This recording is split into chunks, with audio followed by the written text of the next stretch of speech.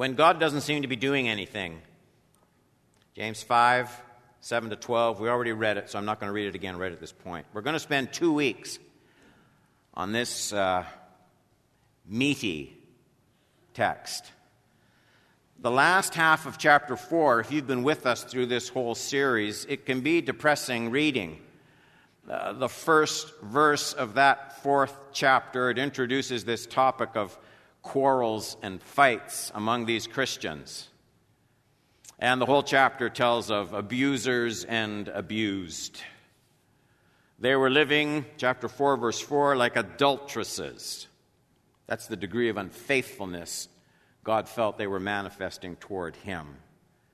And the hurting people, the victims, those abused by those with power and wealth, they did what any hurting people would ever do. They, 5:4, cried out to the Lord. They cried out to the Lord. And now the teaching of today's text, it starts to sort of shine with a little more relevance. What do you do when you cry out to the Lord in your trouble and nothing happens? Have you ever cried out to the Lord and your trouble didn't go away? Has that ever happened to you? James is a realist. He's given everything from exhortation to instruction to warning in this letter. And now he's starting to wrap up as he gets to the 5th chapter. And in the remainder of the letter, he's going to deal with seasons when you don't see God working. You're hurting. Maybe like these people in the text, you've been mistreated. You're crying out to the Lord of hosts, but none of the Lord's hosts are showing up and helping you. That's 7, 8, 9, 10, 11, 12 of chapter 5. That's the first thing he's going to talk about. Then he's going to talk about the prayer life of the church. That's 13 through 20. We won't get to that this morning. And there's a reason James starts to close off his letter with these two issues. Crying out to the Lord, and he doesn't seem to be doing anything. And then the prayer life of the church in 13 to 20. There's a reason he closes with those two issues. Right away, I'm taught two things. First, not everything will happen as quickly as I think it should in terms of God's manifesting his presence and power in my life in this fallen world. And second, I do not have the strength in and of myself to be all that Jesus wants me to be, and so prayer. It takes more than willpower, it takes prayer. But even that is not all James wants to say about the need for prayer. He's going to say something we aren't expecting about prayer. He's going to say it takes more than just my private prayer to make my walk with God all that he wants it to be. It takes praying together. Prayer one for another. This is not the kind of praying we used to sing about. I come to the garden alone. It's not that kind of prayer. This is the 2 or 3 agreeing together kind of praying that Jesus talked about. All right, let's get into it. Life lesson number 1. Because God loves us greatly, he desires to gift us with patience, but he can't do that quickly. James 5:7. Be patient, therefore, brothers, until the coming of the Lord. Okay, so there's how long this patience is going to be needed. If Jesus has come back, you don't need the patience. If he hasn't come back yet, patience until the coming of the Lord. Then this example. See how the farmer waits for the precious fruit of the earth, being patient about it until it receives the early and the late rains. Probably we shouldn't be surprised James uses that as an example. No doubt he remembered brother Jesus comparing the growth of the fruit of the word in our lives with a farmer sowing seed. almost nothing grows immediately. Seeds begin the process of growth imperceptibly, for sure, just as soon as they're put into ground, technically. You can't pinpoint any single moment when absolutely nothing is beginning in that process of germination, but you can't identify the exact beginning of it either. It's kind of like watching the hour hand on the clock. Digital clocks have sort of taken that all away. You can know for certain that it moved halfway around the clock's face over the course of an afternoon. And you do know for sure that it is moving all the time, but you can't see any one moment when it actually begins that journey around the face of the clock. James isn't just giving a lesson in agriculture. See how the farmer waits for the precious fruit of the earth. Sometimes, James says, life is like that. It's like that for you, and it's like that for me. We go through times when you rack your brains looking for something to do to change things. You rack your brain looking for something to do to fix things. You torment yourself trying to make something happen, or you look to see where something has happened in the way of improvement, but there's nothing you can put your finger on.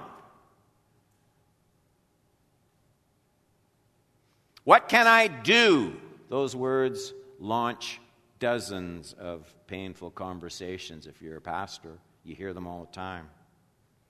So-and-so is treating me cruelly. My husband says he's leaving. My son doesn't want to follow Jesus anymore. I'm afraid I have a deadly disease. There has to be something to do with these things. Many times there is. James is going to write about the awesome power of diligent, earnest prayer. We'll get to these words. 15 and 16 of chapter 5.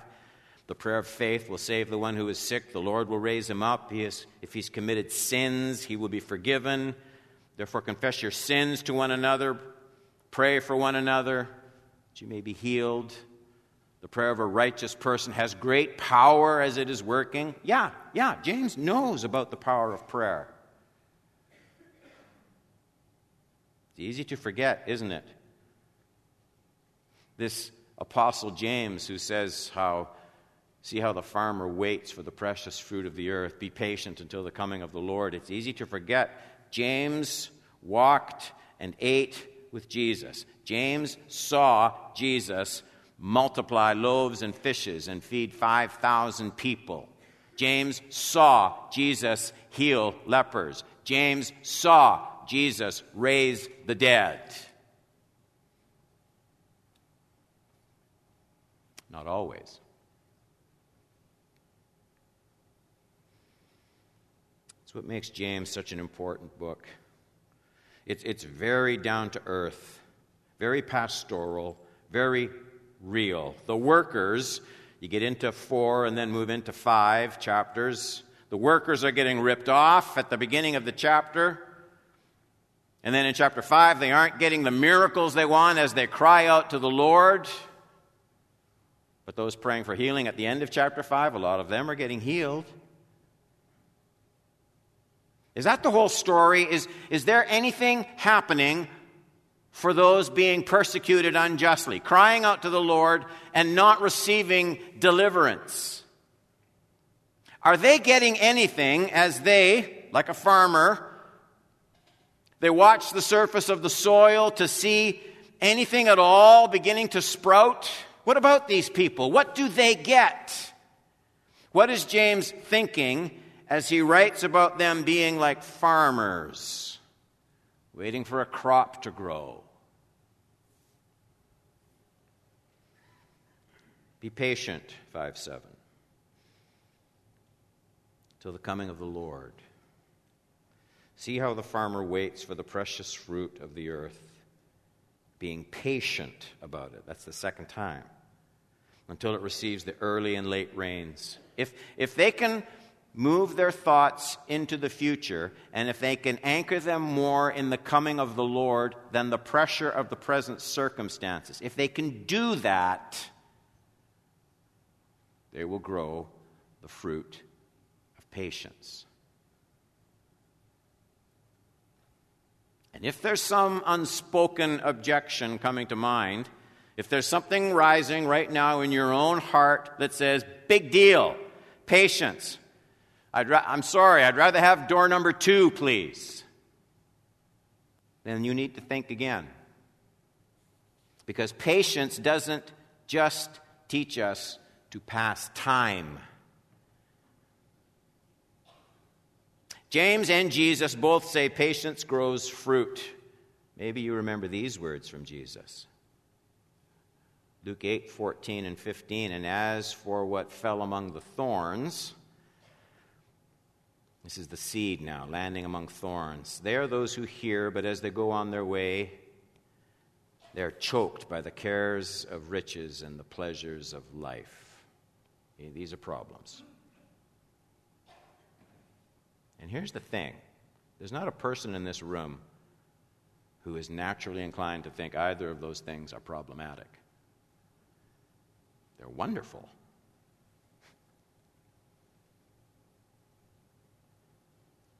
And their fruit does not mature. As for that in the good soil, and if you've read this parable all your life, you kind of just think, there, the good soil, that's the trick. The good soil, those are the good people, the church people, the righteous people, the people that hear God's word and do it. Bang, stuff's going to happen in their life. What makes this soil good? Well, they are those who, hearing the word, look at this. Hold it fast. What's that mean?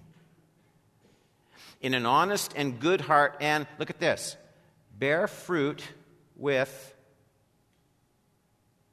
What makes this good soil good? This is what makes it good. That's what makes it good. Consider this because it's so easily missed in today's church. You may be able to get answers without patience. But apparently answers aren't the full package. God wants to give me more than answers. He wants to grow fruit. Growing fruit is not the same as getting answers. Growing fruit is not the same as getting answers. Say that with me. Growing fruit is not the same as getting answers. I know. Well, okay, but Pastor Don, really? I'm not a glutton. I'm pretty happy with just answers. God isn't. God isn't. God loves you so much, and He loves me so much. He wants not only to make my life more pleasant, but to make my soul stronger. O thou who changest not, abide with me. Life lesson number 2. The value of patience is the power it carries to teach us what to live for. Verse 8. You also be patient, establish your hearts. Why establish hearts? For coming of the Lord is at hand. So just because times seem discouraging doesn't mean they have to be fruitless.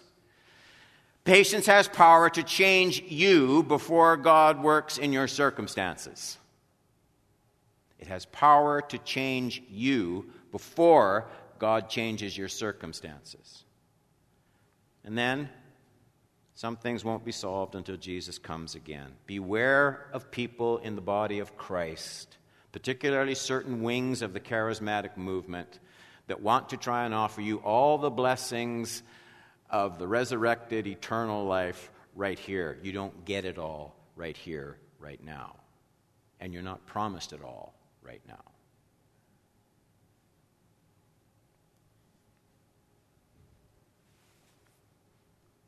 Some things won't be solved until Jesus comes again. And that's not due to some weakness in either the power and plan of God. No, it seems to be the way he often delays in solving some of our biggest problems so he can produce something deeper than our comfort. If you doubt this, think of the foundation upon which our faith is established, just for a minute.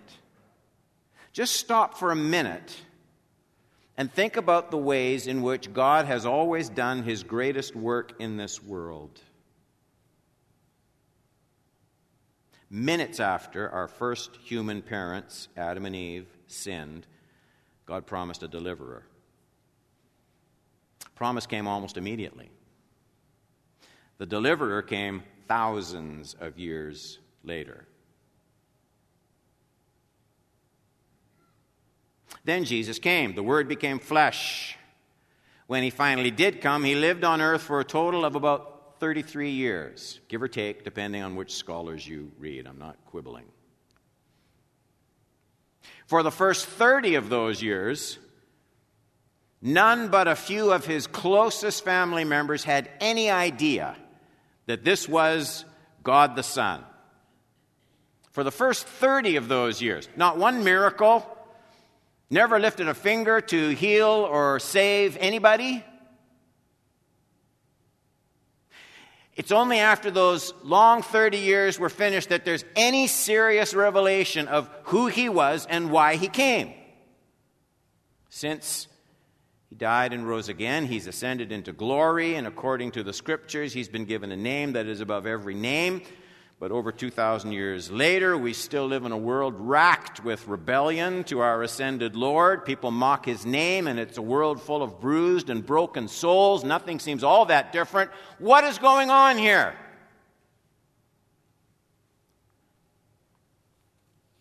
Why does God do things like this?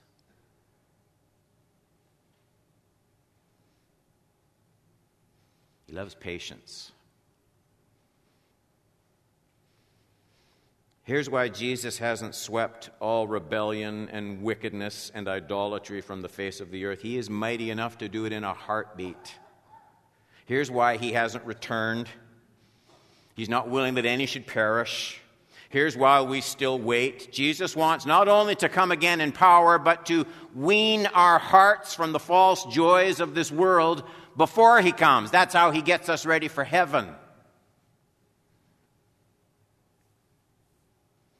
This is the only way our hearts can be trained in holiness and devotion to Jesus before he comes and forces all of our enemies under his feet. Jesus wants us to willingly deny them before he openly defeats them. Did you get that? Jesus wants us to willingly deny them before he openly defeats them, because that proves our love. How else could he do it?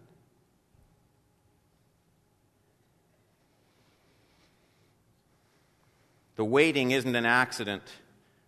It isn't an afterthought. Waiting for Jesus' return is actually presented in the New Testament as the definition of genuine conversion. I got to hurry. 1 Thessalonians 1, 9 and 10. For they themselves report concerning us the kind of reception we had among you. Paul's praising this church. And how you turned to God from idols to serve the living and true God.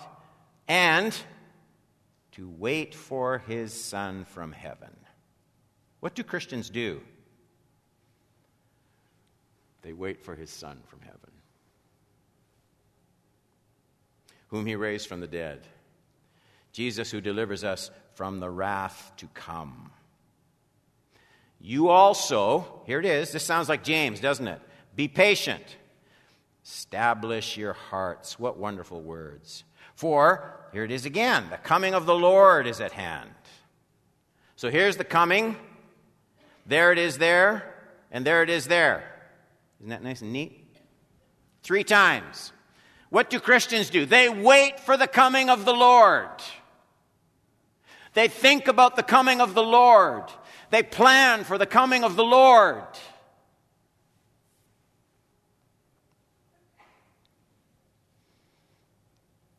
That is the longing true conversion generates. And I fear, that was just a little, it was a little comment about the trump shall resound and the Lord shall descend, and I noticed there was no Lord descending. I do have a deep inward fear that we're veering off track in much of the contemporary church. I've been thinking lately of some profound words from Millard Erickson. He wrote a book, Where is Theology Going? Remember, this is 1994. It's been around a while. Let me read you this. It's a little bit of a long quote. Just listen.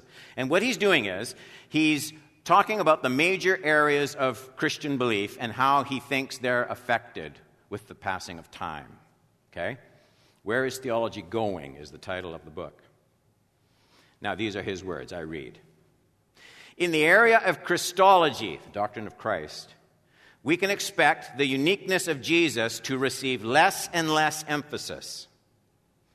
There will be a growing accent upon his humanity, and his unusual characteristics will come to be seen as very much like those of other outstanding leaders and teachers. In the area of humanity, doctrine of man, humanity will be understood increasingly in natural categories, and hence as having great affinity with the other members of creation. People are pets too. I'm sorry, it just drives me nuts when people come with their puppy and say, look at my baby. And I go, that's not a baby. Okay, it's a dog. I'm glad you love your dog. It's not a person. It never will be a person. Enjoy your pets. But do you hear what he's saying there? It's profound. Humanity will be understood increasingly in natural categories, and hence as having great affinity with the other members of creation. That's perceptive insight.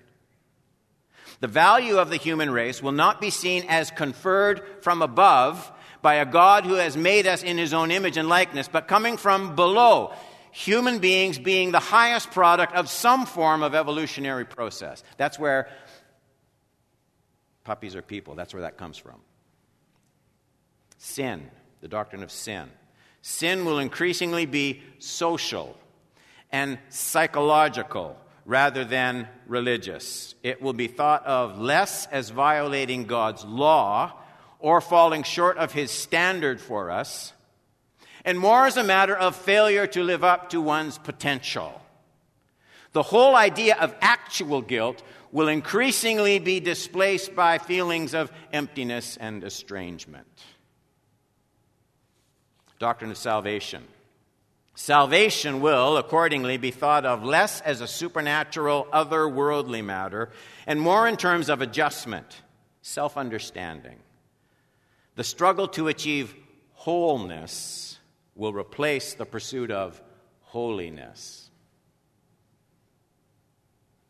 Evangelism. Evangelism will lose ground to personal counseling and social protest and action. Further, salvation will not be viewed as restricted to those within the church or those with a conscious and explicit faith and trust in Jesus Christ. Other world religions will be seen as leading to the same goal, and all persons of goodwill who are noble in their concerns and actions will be thought of as brothers and sisters. 1994, he says, here's what's coming, and it's just hitting it right on the head. Eschatology. To the second coming, and this relates now to we're people who wait for the coming of the Lord, okay? Eschatology will increasingly lose its futuristic, otherworldly character. The present and earthly dimension of the kingdom of God will be emphasized more than the future spiritual aspect. The emphasis that the kingdom will be introduced by the supernatural, personal coming of Christ will yield to the idea that it can be brought about by human endeavors. Bingo. Then Erickson says, we conclude with an observation on a practical level. Given the shifts in doctrinal emphasis I've just mentioned, preaching will be more horizontal than vertical. It will be more geared to meeting human needs and comforting human hurts in the here and now than to glorifying God and declaring his expectations and the promises of God to us. Remember verse 8. I'm going to wrap up. You also be patient. Aren't these wonderful words? Establish your hearts. That's what I want for this church. Establish your hearts. Coming of the Lord is at hand. Waiting isn't easy. The Apostle Peter tells us that many religious people, he writes to the church, many religious people will actually turn into mockers while waiting for Jesus to return. I want to do a series on atheists are made, not born, somewhere down the road before Jesus comes back. People turn into mockers, doubters. That's what happens if we wait impatiently. That's what happens when we allow doubts and frustrations to replace hope and love. No wonder, James says, establish your hearts, for the coming of the Lord is at hand. Feed your waiting. Feed anything that teaches you to think about the coming of Jesus. Don't grow slack in nourishing your patience, your waiting for the Lord. Consider deeply the way everything else grows weak. Consider the way everything else fails with the passing of time. Look at the emptiness of all this world's objects of devotion. Waiting can be powerful for your faith. Jesus is coming again. Can I just... man, that clock. I don't know if it's a friend or my worst enemy up there. And so we're all waiting and hoping, we're hoping that they'll find Bob's body. Just for the closure, just for the... Will they? Well, that's... Renee and I prayed that he'd be found alive, that he'd be safe. We're praying that they find the body. I don't... What if they don't? I'll tell you what if they don't. And this is where this text from James just bites into life. What if they don't? Here's what will happen. And this is not hearsay. This is right in God's word in Revelation 20. Jesus is going to come back, and it says, and the sea will give up their dead. You ever think about, you watch these old documentaries on World War II, and they have these old grainy black and white clips. I don't know who took them, and you see these great big battleships all over the place going down to the bottom of the ocean. They never found all those people. Some, I'm sure, were believers. What about them? Truth be told, life moves on. It's years and years ago. I wasn't around, and I don't even think about them. I'll tell you something. God has not forgotten one of them. And the sea will give up its dead, and every person will stand before Christ. Establish your hearts. Think about the coming of the Lord. Live life big. And everyone said? Let's pray.